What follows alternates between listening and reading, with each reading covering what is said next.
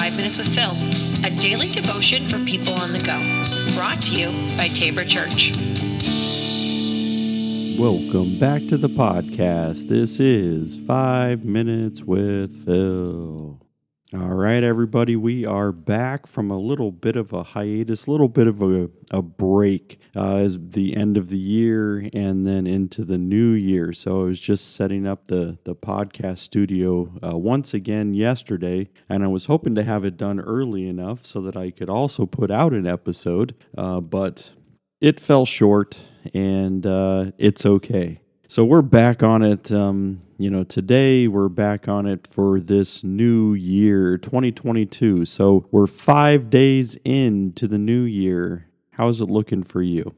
How is everything turning up for you? Have you looked at your one word, as we talked about here on the podcast and at Tabor Church? Have you looked at your verse for the year, trying to find that theme? Instead of thinking about resolutions, instead of thinking about how you can, shoot for big changes, we've been talking about thinking about small changes, small things that actually can make a big difference. And as you're thinking about those small things in your life, we went with a word, and at this past week on Sunday, we talked about one thought that needs to be changed, it needs to be captured, and then to be able to turn that over to God. And so it's a good day, and it's a good time for us to be able to consider this new year and new changes, but not shooting big, but thinking small. So this also is the 11th day of Christmas. So if you're keeping track of the 11th day of Christmas, it's the 11 pipers piping. Now, I believe the pipers that are piping are the little guys that are playing little flutes or things like that. And so speaking of the song, the 12 Days of Christmas, I think I talked about it last year as well. There had been, email circulations talking about how the 12 days of Christmas was a way in which you could teach the faith, in a more secretive way, and that, and it's really not that true.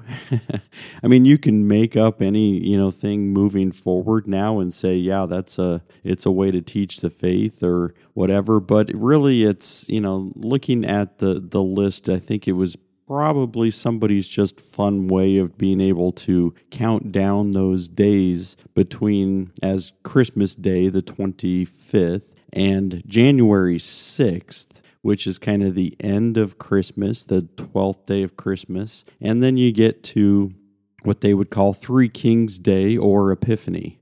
Now, the Three Kings Day or Epiphany was when the wise men showed up. Now, what we look at it and say, according to Scripture, though, the wise men probably took up to 2 years in order to actually get there. And so it wasn't like a 12-day journey that they took and then that's how they counted out. No, it was usually, it was somewhere between, when Jesus was 0 to 2 years old, somewhere in that time frame. Based on the death of the innocents, when the wise men show up and they say a king has been born, we're trying to go find the king. And, it's not the picture-perfect thing that we see in all of the nativities that the wise men are bringing the gold, frankincense, and myrrh, to the nativity, to the place in the rock or whatever it might have been. So it's not always that, but it's like they try to fast forward and putting everything in there. Now the wise men, show up and they do bring gifts, but it's not it's probably not Jesus sitting in the manger still. He could have been walking at that point in time. So there's all kinds of things when you're looking at this season. They try to put it all together, and there's nothing wrong with it. There's nothing wrong to be able to consider. Do we know Jesus was born on December 25th? No. 99% chance that he was not born on Christmas is probably more like it. So when you're looking at all of those pieces and you're saying, all right, so what we're looking at in this season is Jesus. We celebrate the incarnation, Jesus becoming flesh, living God in the flesh with us. And I think as we then turn towards the Epiphany season, so right after Christmas, and this is the 11th day of Christmas, then we turn to Epiphany. And Epiphany is simply like, you've had an epiphany, I'm sure. And that's like a thought, a thing that kind of comes up and it's kind of enlightened. Now, Jesus, this is kind of the story that comes out of Epiphany, is a lot of those, different pieces of Jesus's ministry.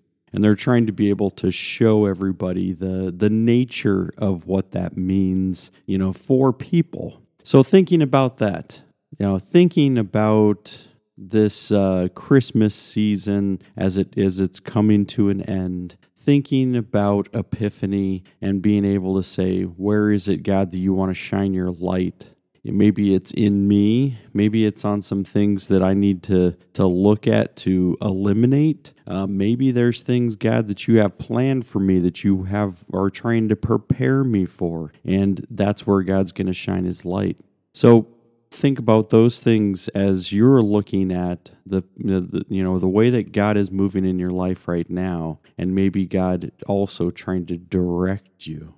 So today also happens to be Steve Kobel's birthday. And so if you are not familiar with Steve Coble is here at Tabor Church now. He's an elder at Tabor Church. He is a bearded wonder. He also plays music, and he also is a master of all things like technology. He is a potter. He is a painter. He's pretty much everything kind of wrapped up together. Steve is able to do many things, and it's his birthday today. So if you know Steve, here's your reminder. Go tell Steve happy birthday. But listen to this. Don't just say happy birthday and then leave it at that. Tell Steve why you love him. Tell Steve why this is a day that we celebrate his coming into the world. And we're thankful for Marilyn Coble, who also gave him life, and his father too. So, all right, happy birthday, Steve, and everybody, have a great day, and we'll be back again tomorrow. Take care.